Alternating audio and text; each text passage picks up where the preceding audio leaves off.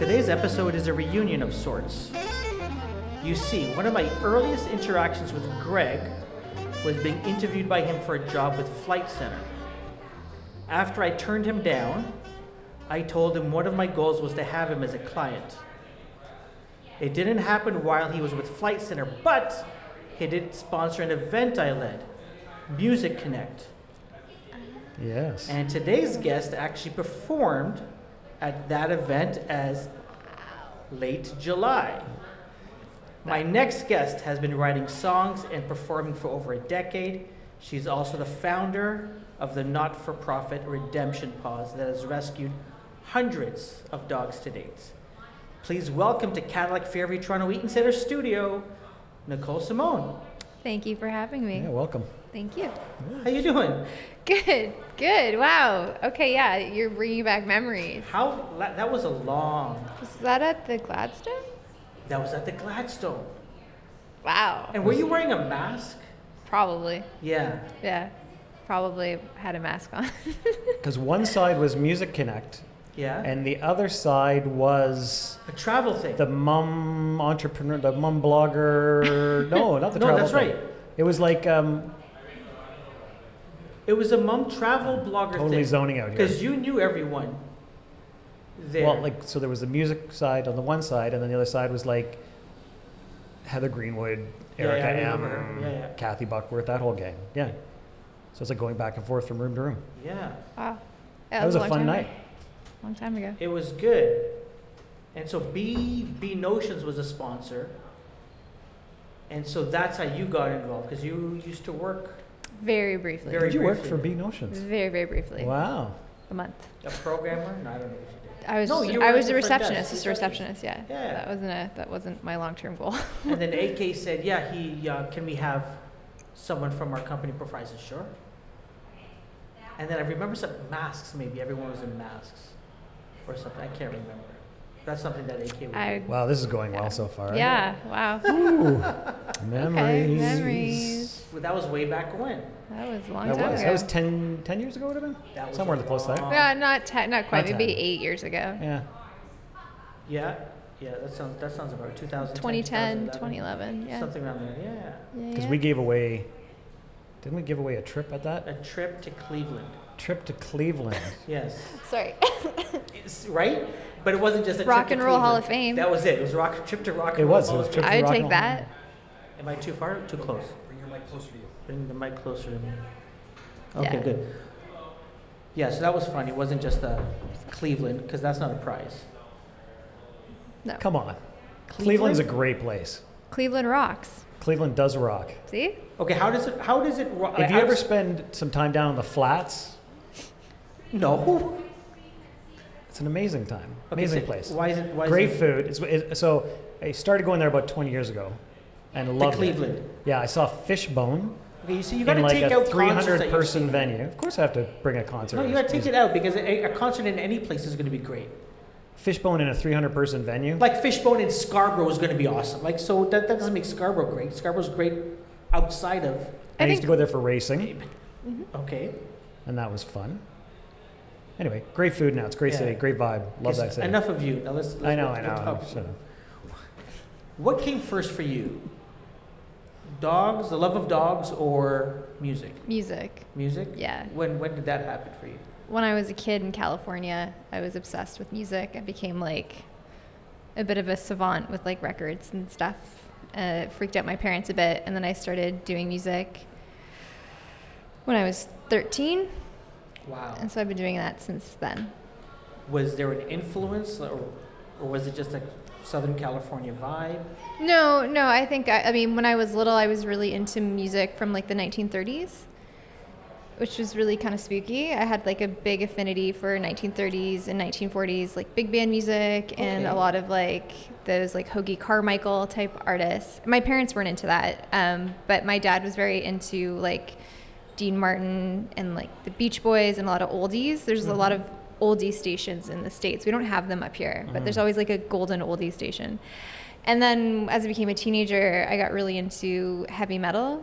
and so I decided to pick up guitar because I wanted to shred. Yeah. And then when I was 16, I discovered Jeff Buckley, and then I wanted to be a singer-songwriter, and that kind of changed like my whole trajectory. It was like Jeff Buckley, Tom Waits, Nick Drake, and yeah.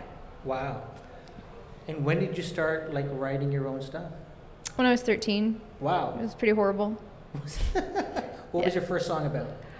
My first song was about a guy from Texas who moved to my school for a year, or not for a year, for a couple months, and then he got expelled for being goth, and he moved back to Texas, I think, and so it was about that experience, that early heartbreak. Oh no.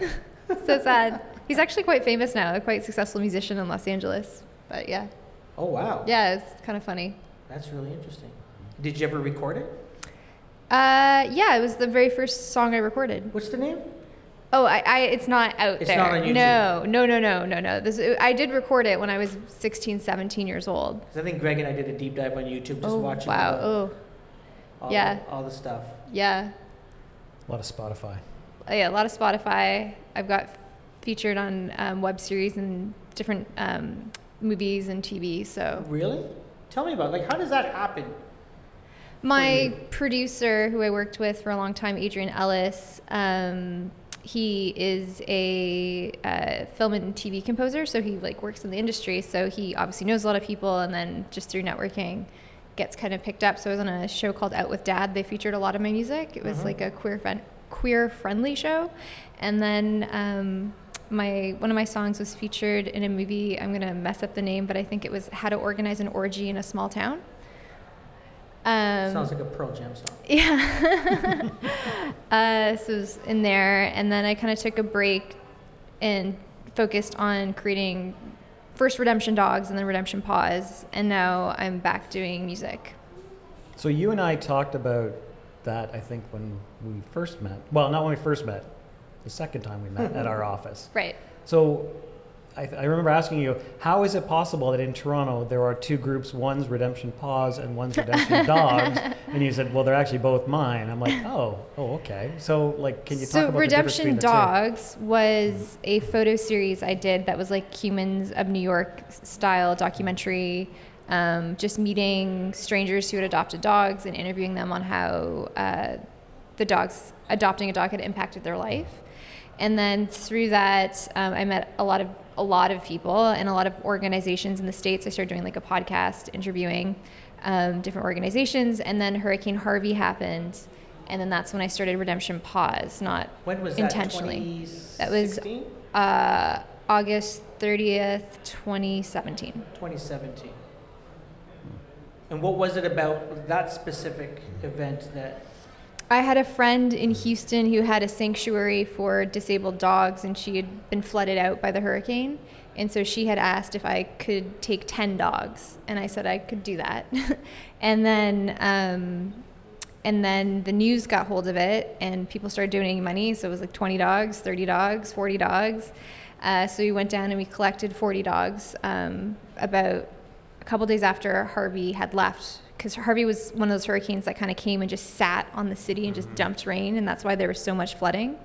So then that happened, and then we don't realize with, like a Hurricane Katrina or Hurricane Harvey, it's a ripple effect. It's not just, you can't just go in and take 40 dogs and that's going to solve the problem. There was 30 days later, all these unclaimed dogs were being euthanized, and then we went back again, and then again, and then again, and then we spread out to West Texas. Our volunteers out in West Texas were unfortunately involved in the shooting in Odessa last week. So that was pretty scary. Our team was just out there. So, I mean, Texas is a rough place. It also has the most amount of homeless dogs between Canada and the U.S. So we keep going back. Yeah, I was going to ask you why there's a focus on Texas. Is that the reason? Yeah, I mean, Redemption Paws is unique in the sense that we focus on climate change and natural disasters, and Texas is kind of a hot mess for that in terms of hurricanes, the oil industry, rising temperatures. A lot of our dogs are coming from living in 55-degree heat, drought, tornadoes. We had one of our shelters hit with a tornado. There's a lot of domestic violence issues that impact animals there. Like it's, there are obviously nice places in Texas and nice people in Texas, and I certainly know a lot of them, but it's a rough place to be a dog.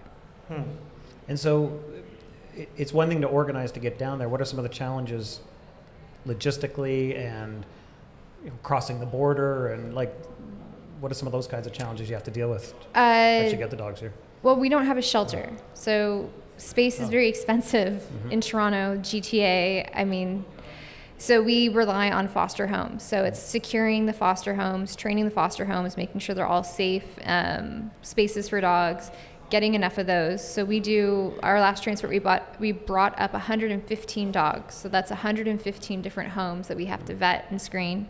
We have to line up veterinarians who are ready to see and care for the dogs and deal with any medical issues they might have. And then, organizing the drivers. We leave Thursday, we drive straight through the night to Texas from Toronto, arriving Friday evening.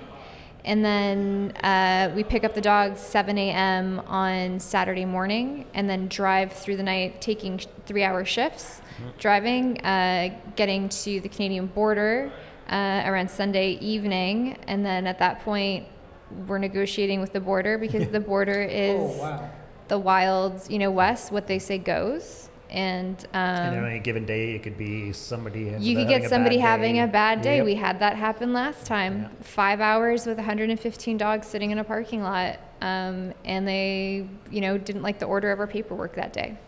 Not like we do this every month, but we have a broker that we deal with, and we try to prepare. And people get tired after driving that long. So I'm on the phone with volunteers crying. They're upset. They think they're not going to get through the border.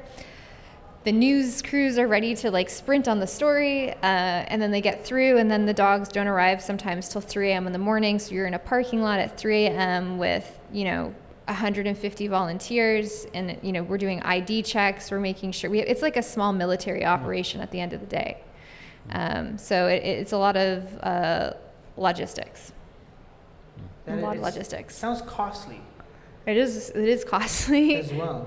Yeah, I mean, rent. We have to rent the vans. The gas is expensive. The vetting is probably what eats up the most cost. So we spay and neuter all the dogs. There's a common ailment called heartworm, which is a cardiovascular parasite. It's very costly to treat, but it is fatal.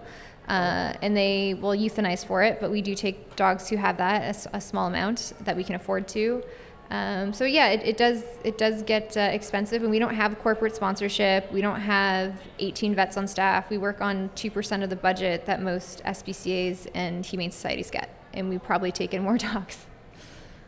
Is this part of the plan that you don't want to get so big, or is it just this is just what it is right now? There's never been a plan in place. It was very much I was just going to take 10 dogs.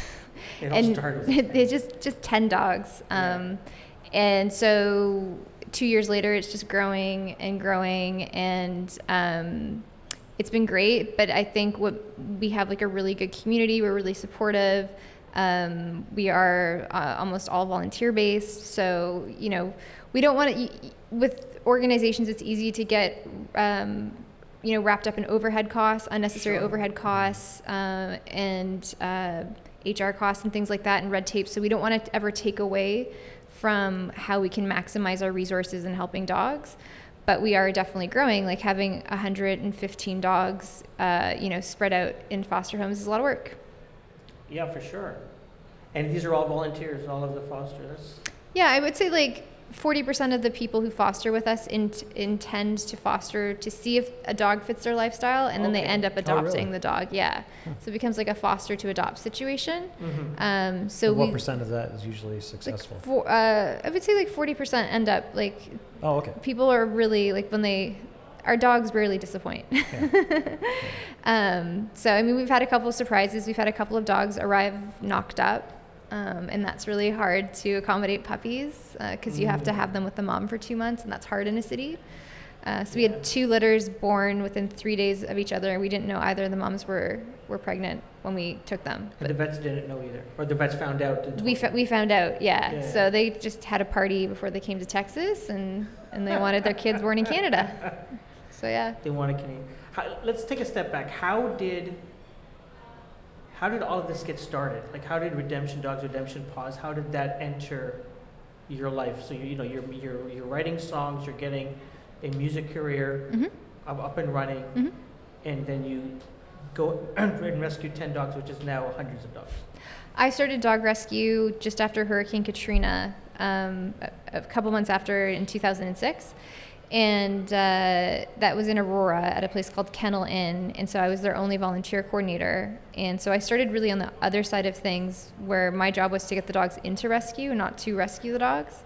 So they would call me and they say, we have this dog. Can you find it a rescue? Otherwise, we're going to euthanize it on Friday. Oh. Yeah. So I was really quite young. I just started university. And yeah, so that's kind of how I started from there. And then I didn't know there was a rescue community. I thought it was all taken care of by like the SPCA or the Humane Society. And then I realized it wasn't. I was in school for music at the time and I was doing music. And so they started doing dog rescue. And then from there, the pound ended up closing and getting amalgamated with the Vaughan shelter. And I started volunteering with different organizations, and then I just decided to do like the storytelling part because I was just really tired of the stigma of that these are broken dogs, that they're in the shelter for a reason, that you can't teach an old dog new tricks and whatnot. So I started Redemption Dogs, and then Redemption Paws happened. Was there always a love of animals? Yeah, for sure. I was not allowed having pets growing up. I didn't grow up with dogs, pets, nothing. I grew up between Toronto and Southern California, so we traveled a lot, and so animals weren't ever in the space, but I had like a membership to like the San Diego Zoo, and like my parents knew very much that I liked animals. It just was never going to fit our lifestyle. Okay, so working at the shelter was just part of an extension of that part. It was a volunteer. It was never a job. It was just a volunteer, and I went I think every day for a year. Wow. Yeah, it was an old fox fur farm that had been turned into a shelter. And it's actually, the graveyard still there. It's the oldest pet cemetery in Canada. They have like war horses from like 1918. Yeah, it's up on Woodbine, right? Was it? It's off of Yonge. Okay. And Henderson and Aurora, so just north of Bloomington, if you're familiar with the area. It's all being developed, but they've designated it a historical site. I talked to Mayor Tom Marakis about it, and he said it's protected. That's great. So, yeah, it's a unique place. What was Unchained Ontario's Dogs about? Unchained Ontario's Dogs was when I was volunteering at the Kennel Inn. There was a pattern of chained dogs coming in. Sometimes they'd be chained as puppies, and then the collar would grow into their necks as they got older. Oh. And I realized that these dogs were facing severe emotional trauma and physical abuse to be quote-unquote guard dogs. And people were letting their dogs live outside in minus 35-degree weather. So I did go around to a lot of the municipalities in York Region and talk to them and educate them about creating bylaws prohibiting the permanent tethering of dogs, which is a fairly common bylaw in like Louisiana or Alabama, but for some reason a lot of our animal welfare laws are quite outdated up here. I didn't really get through. I think they just thought I was really cute. I was like 20 years old, and they're like, "It's so cute." Yeah, and they patted me on the head, and they didn't really care because they didn't really see it as a problem. But it was something that I saw time and again at the pound. So I wanted to kind of speak up for that because there's dog fighting, and there's stuff that goes on in Ontario that people don't talk about. And right now, like the OPP has taken over animal cruelty investigations from the OSPCA. This is a really interesting time of flux as to whose responsibility are animal rights and do animals have rights in the province of Ontario. What are your thoughts on that, Nicole? Oh, my thoughts? Yeah. I think that Ontario is quite antiquated. We have, the largest breed-specific legislation in the entire world, which is a very vague law banning boxy-headed dogs, quote-unquote pit bulls, which aren't actually a breed. It's just very antiquated, and it's very hard to get politicians' attention in this province to just update the laws to have some basic decency. So explain to me about this whole pit bull ban. Mm-hmm. It's been years since that's been on the books. I 06? 05. 05? 05, yeah. It just, as an outsider who's never had a dog, I would say, those are like vicious dogs. But then I've seen people say it's a dog is a dog. It's like it's the owner or their sort of environment that they've grown up in that dictates what a dog becomes. Explain to me and others who don't know. There was a politician, and I can't remember his name. He was eventually, he passed breed-specific legislation because there were a couple of attacks on police horses, I believe in like 2003. And then they decided to ban the breed, which kind of lumped in American Pit Bull Terriers, Staffordshire Terriers. But the way the law is worded is that it bans anything that could fit the characteristic of a quote-unquote pit bull, which again is not a breed. So basically, if I had a boxy-headed dog, the animal services could come and say, somebody's reported your dog, and take it away and euthanize it, just based on looks.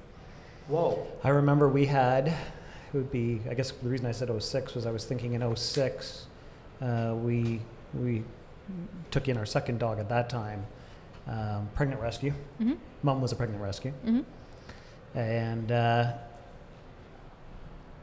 the ban maybe got signed into law at that point, whatever it was. Maybe it was 05 or 06, whatever it was, early 06. And I just remember, and I hadn't even thought of what Wiki was like as a breed. Mm-hmm. We knew Mom was a beagle, Mm-hmm. leggy beagle.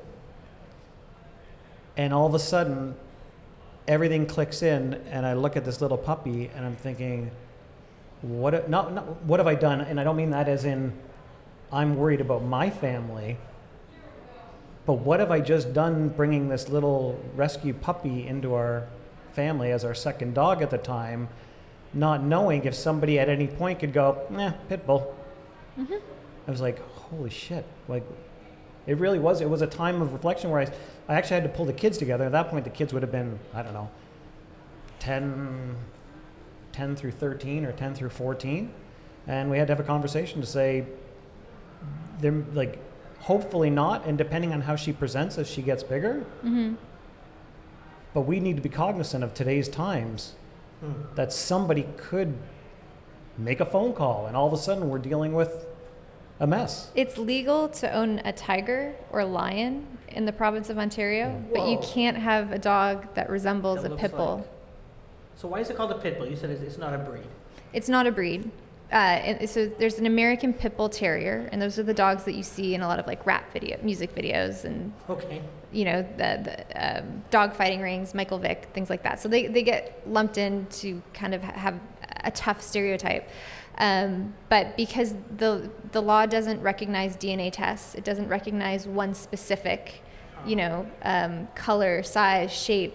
So they just put quote unquote pit bull, anything that resembles, that, and it's very, very broad. And it's still on the books. Still on the books. I've known people who have bully type dogs, and they've had this one dog's a therapy dog, and somebody saw the dog in a car and took down the license plate and reported it. And Wow. Animal Services came to take it, and it was resolved in a good way. But it's like McCarthyism, like, it's like, or witch, it's Based on your It was a looks. crazy time, crazy law, and it's crazy. it's still. Rob Ford had said he was going to flip it as a federal charity. I can't really oppose anything publicly. We can't oppose government laws, but I do think that there should be fair laws for all dogs, and dogs should all be treated equal. And based on their behavior, based on their owners, based on what they do, not what they look like. It's, Yeah.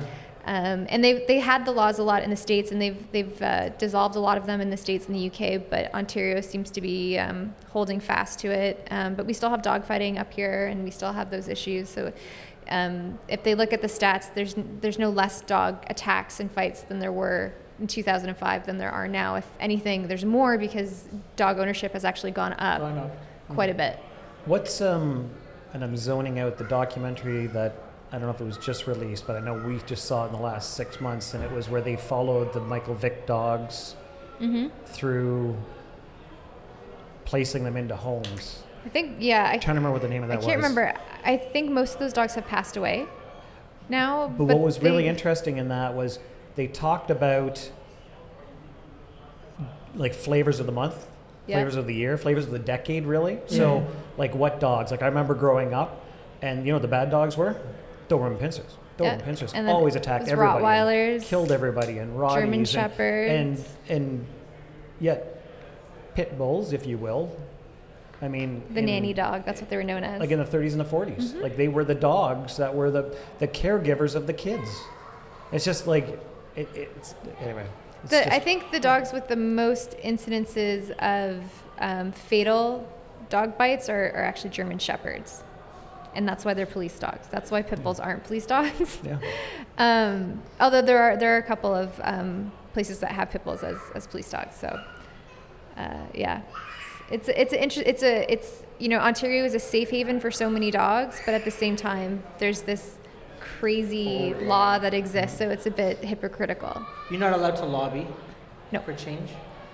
Not as a part of Redemption Paws. I'm a federal registered charity, so Oh, so you've gone from not-for-profit to charity. I'm federally registered. I've been federally registered since a year now. Oh, okay. And we just celebrated 2 years. Yeah, it's really important to me that everything Redemption Dogs does is by the books. Yeah, for You sure. know, because there are dog rescues out there that, you know, maybe have their own ways of doing things, and I just want people to trust us. Yeah. I think trust is really big when you run a charity. Oh, absolutely, for sure. Greg, anything else about No. you're our dog? I was just chuckling with the kid in the background. I don't know how it's coming through on the headphones. But I heard it. Yeah. Can we talk about Charlie? Yeah, Yeah. yeah. Tell me, how did you find Charlie? What kind of dog was he? Charlie was a Jack Russell Shih Tzu. He was my first dog that I got by proxy of a boyfriend. Okay. And he was looking for a home. He had been displaced, and he kind of introduced me to rescue dogs. And I got him in 2006, which is when I started in doing dog rescue. And he passed away July of 2018. So 12 years. Yep. It was very. I read your post on sort of his last days and what you did, and it was very enlightening.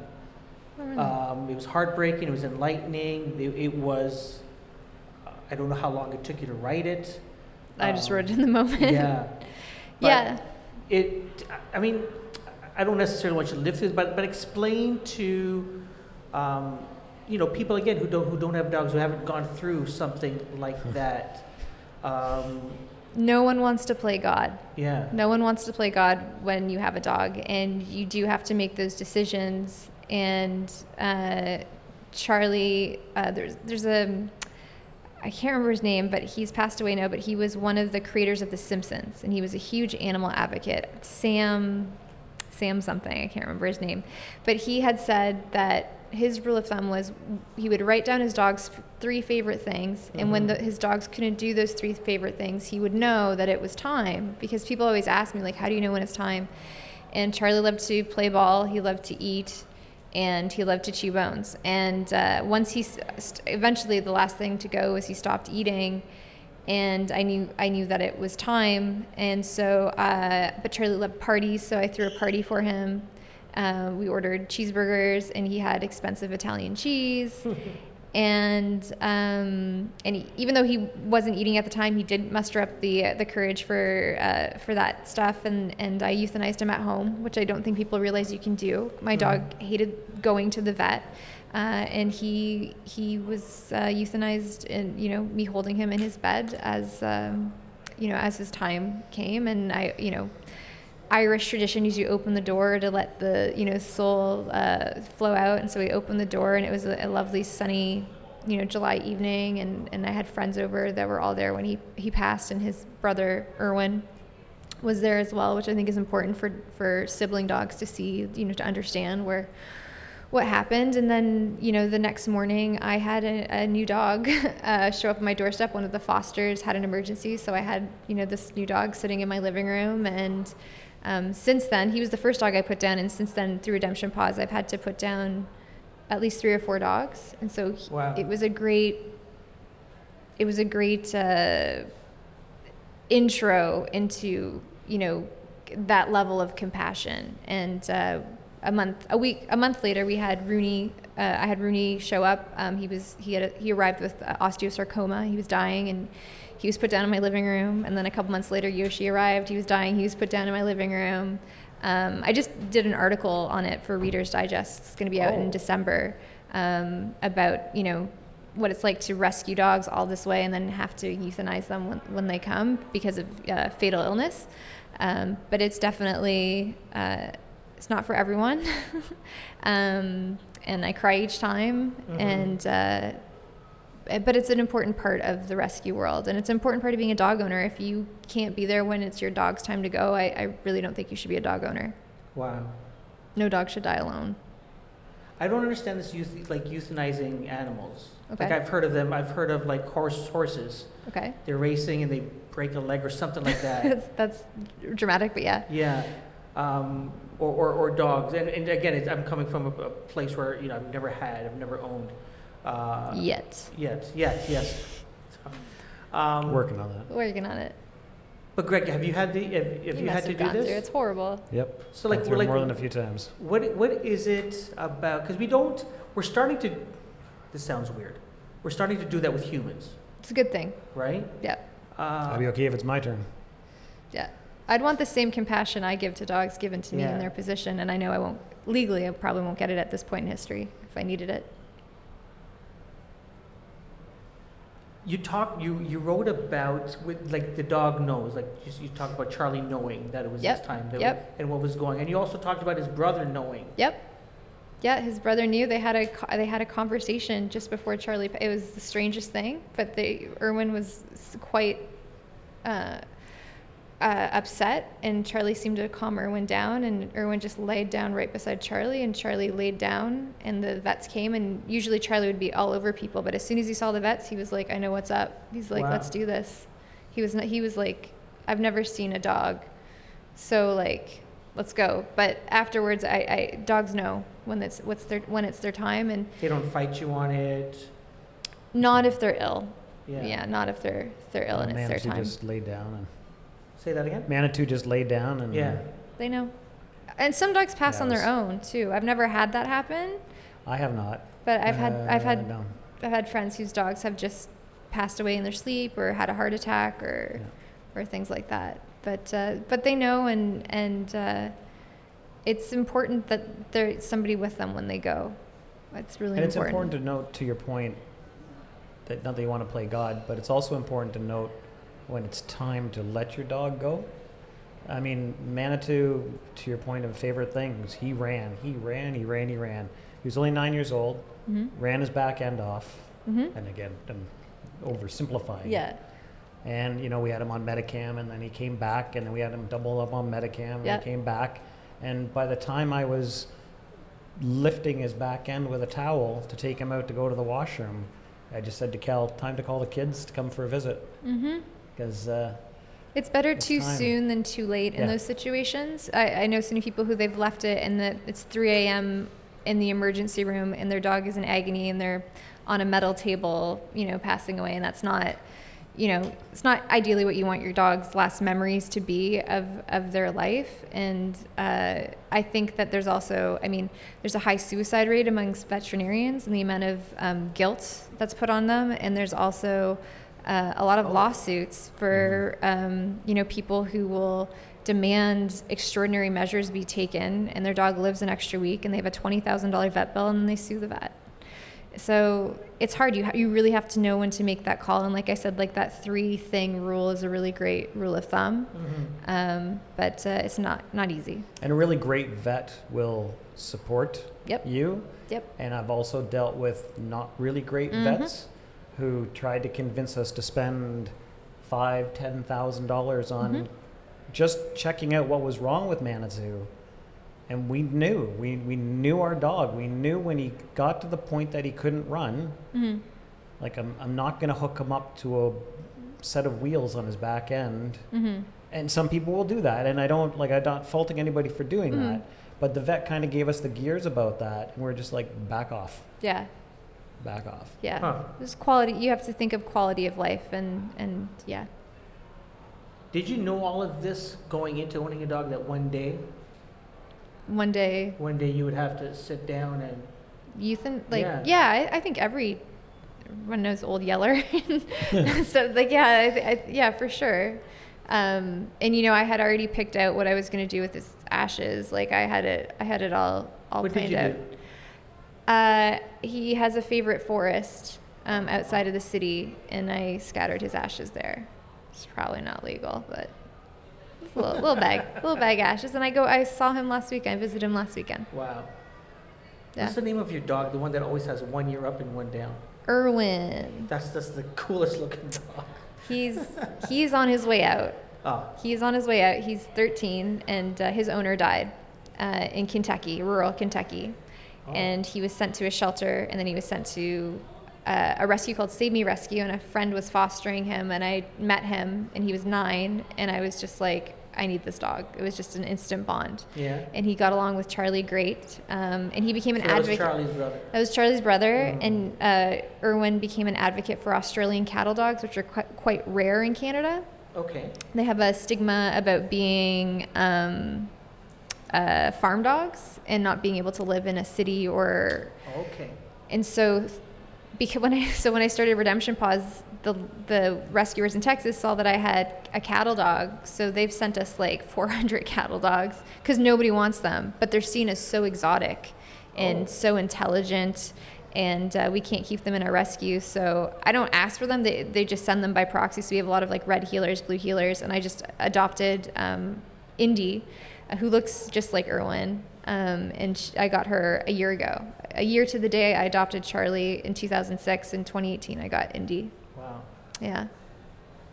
When did they stop? Because I remember going to like places like Fairview Mall, Scarborough Town Center, in their pet stores, Mm-hmm. and seeing puppies. Mm-hmm. There's a lot of puppy mills. It's illegal now to sell dogs. I think in the Toronto area it is. Toronto area. I I don't think it's think by jurisdiction. I don't by think jurisdiction, and it's not provincial. Okay. There's a lot of like Amish puppy mills in the Kitchener-Waterloo area that still exist, and that's still a problem. But I think people are a bit more educated on it, and I think if people want a puppy, they go to Kijiji if they don't want a rescue. Okay. Interesting. Yeah, because all of a sudden I said, where are the dogs? And someone told me it was illegal to sell dogs. There's a lot of issues like parvo, and What's that, parvo? parvo is a virus that, cough. it kills puppies. Oh. It's really brutal. And we actually don't bring in puppies into Canada. They have like it's an 8 month and older ban at the border. So anything under 8 months you can't legally bring in. You cannot? Okay. No. Oh, interesting. I didn't know that. Yeah, no pit bulls, no puppies. That's our rule. Of course, yeah. Coming into Coming into Ontario. Ontario, yeah. How do we get back to talking about music? I feel like we're talking. This is very serious. We just did a photo shoot with our dogs in the Sam Roberts band. Oh. Yeah, so we work with Dustin Rabin, who's a music photographer in the city. Okay. So we're doing like a artists and dogs series. So we did a photo shoot with a band called Pup, who's like a popular punk band. Yeah. Belle and Sebastian, we did a photo shoot with. And so we're working with a bunch of different artists, kind of like to promote dog adoption. Okay. So that kind of ties in the This is music the latest stuff. Redemption Dogs. Yeah, this is the Will that be a Redemption calendar? Paws. No, I think we're done with calendars. Yeah. I wish that people use calendars, but Yeah, they don't anymore. no, they don't. Just be a digital. I don't know. We do a lot of apparel. People like our shirts, and they like our big. My dog is a feminist. Is like our biggest. My dog is a feminist. Yeah, our biggest thing. But so we do that. So like I spend my days running the dog rescue, and then in the evenings I'm writing, recording. I have like a big Instagram account for my music, Yeah. and I just hit like 90,000 followers. What? Yeah. Where did the name Late July come from? I find it's just like a really creative time of year for me, and so I just really it just In late July. yeah, it probably came with it like 2008. Before you came in, I was about to tell Greg when July Talk first came out. Yeah. I literally thought that was you. No, Wait a second, very I thought it was different. late July. I've been around longer than You've been July around Talk. At least with that name. I don't know if maybe they have. I don't know. No, But no. yeah. That's cool.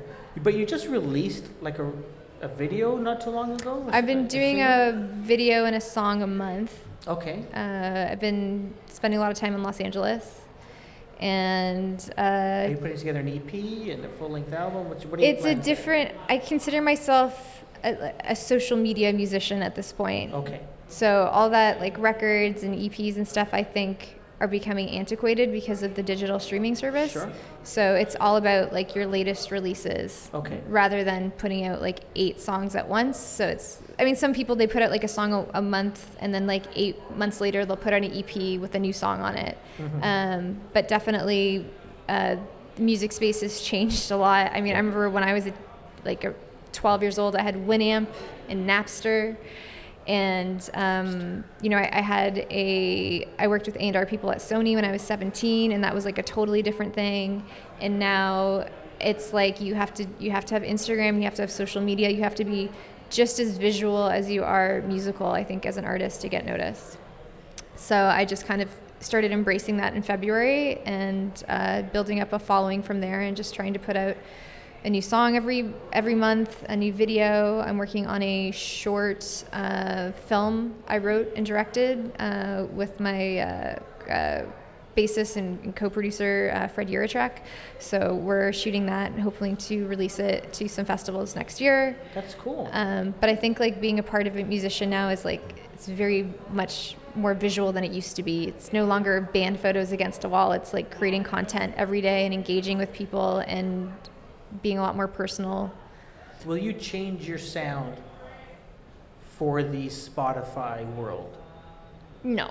I think I'm still an artist at the end of the day. Yeah. So, I mean, Spotify's a bit frustrating because if you go on, I'll have like 20,000 plays on my song Sideswept. Was the very first Late July song that I put out in 2009, 2010. And obviously my music sounds very different. So like my sound certainly has changed over the years, but I'm always looking to work with like new producers and artists, and I still write all my own music. I co-produce everything. I'm just not an engineer, which is a bit frustrating. I wish I could do everything myself, but I can't. And I think being like a woman artist over the age of 21 is like I'm an outlier at this point. So I got to have my own audience, build my own following, and it's going well. I was going to say, so touch on something you mentioned earlier.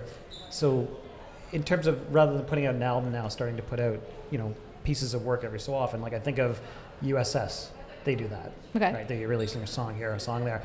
Alexis on Fire just released Familiar Drugs.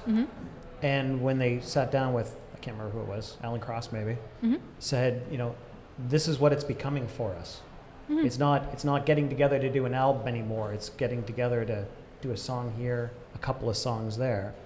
And they talked about less, I mean, it was as much their lifestyle. Now they all have families and that kind of thing. But it's just, you know, that's the evolution of where we're going. Or with music de-evolution. distribution. Or de-evolution, Because sure. you look back to like Elvis Presley, he didn't put out full-length albums. It was an A-side and a B-side. That's what the music industry was for a long time, up until the late 60s, and then the 70s. The album became a big thing, 80s, 90s, and then the slowly decline of the 2000s when things started to transition, and now we're going back into that singles culture. And I think there's pros and cons to it. I still love to sit down and put on like, you know, Bone Machine by Tom Waits and listen to an album in full. I think that's like a creative experience, but I don't think that's really what people do anymore. But I think artists still have the right to do that. But I think to be successful at that, you need to be at a higher level in order to put out drop a lot of money and put out an album all at once. Yeah. It's interesting, but it does remind me of the 1950s. Yeah. A lot. I can't remember who was saying this the other day, but somebody said, you know, fans aren't buying my album anymore. They're buying the songs they like. They buy the songs Or they're they listening like, to the songs they but like. all the They're money is in streaming it. touring. There's no money. Yeah. There's not a lot of money. I mean, there's money in publishing, and so like film and television, but like, you know, like what you make on Spotify, it's all in the tours, the shows, and merchandise. So, and yeah. Are there plans of doing that? Yeah, I'm talking to management companies right now. I've never had a manager before or an agent, so I'm just trying to figure out which direction that I want to go in, while still, you know, having Redemption Paws and doing Redemption Paws. So it's a bit of a balance, and I just feel like I'm at the point in my career. I just got divorced. I'm kind of like restarting my life in so many ways, and then restarting my music career, and then growing Redemption Paws is just, there was never a set intent. It was supposed to be 10 dogs, and now it's the largest independent rescue, I think, in Canada. Wow. And so that's still a part of who you are. Yeah, I'm not no. saying it defines you, but I think or maybe it does. Julia Cameron, she wrote this book called The Artist's Way, and she said the things that you're interested in before the age of 5 will usually echo throughout your entire life. And like, I was always interested in music and animals. So I feel like I'm living my most authentic life right now. Yeah, both of them. Both of them. I'm grateful for that, but it's a lot of work. And Redemption Paws is emotionally laborious. And, we're in talks to do a reality TV show about what we do, because it is so... I mean, I could tell you all sorts of crazy stories that have happened over the 2 years, doing not even just the transports, but what happens here in Toronto. And it's a lot of drama. I can imagine. A lot of drama. It must be emotionally rewarding, though. It's emotionally rewarding enough to keep you going, but emotionally laborious every month to be like, can I still do this? Can I still afford to do this? Wow. Psychologically, you're putting down dogs in your living room. You're taking calls at midnight from a foster parent who can't get their dog to calm down, who's never had a dog before. Yeah. You're coming up with complex treatment plans for dogs, that have multiple health issues. So it's like some days I'm putting on my doctor hat, and some days I'm putting on my social worker hat, and other days I just want to take a break. But there isn't. I've worked every single day since Hurricane Harvey. There's not been a single day that I've taken off. That is nuts. How do you balance? There's no balance. I don't want to say there's no balance, but There's how, no do you, balance. how do you balance Late July and Redemption Paws? Like that balance there. I mean, we're all busy people in some way, shape, or form, so, I always scoff at when someone says lead to balance stuff. I said there's no such thing. But how do you balance those two pursuits? I balance those two because it slows down in the evening, so I have time to sit and write, which is therapeutic for me. I'm not sitting and writing about dogs, but I have that time to be creative. I started painting as well, so I needed to add something in the mix there. But yeah, you just balance. But there's some days where it's just I wake up, I start working at 7 a.m.